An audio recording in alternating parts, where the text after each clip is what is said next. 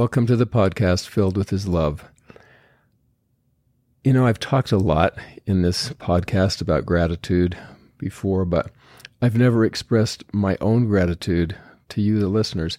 Some of you know that I began this podcast because my children, one day, they said, "Dad, you need to do a podcast." And I said, "Really? I've never done a podcast." And they said, "You have to do it."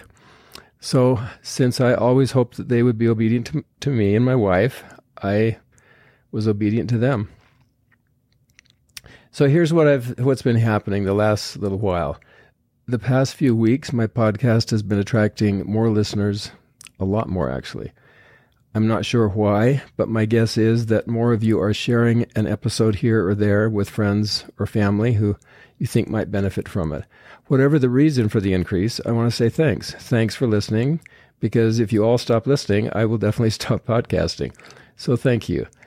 I know lives are busy. All of our lives are busy. And I'm frankly quite astounded. I continue to be surprised that you have time in your life for my podcast. So I also want to say thanks for those of you who have been interested in my books, Filled with His Love, and which is now available at Costco stores for a reduced price. I told my wife, I said, I never buy books at Costco, I buy strawberries, but somebody must be buying books there because the publisher tells me that Filled with His Love has also been increasing in sales recently.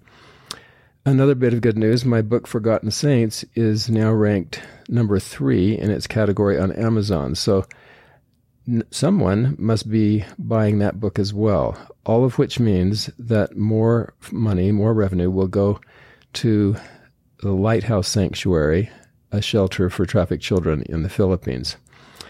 So again, I'm just grateful for your support. I'm grateful that you find the podcast useful. It's actually been useful for me to work out some of the issues and the topics in my own mind.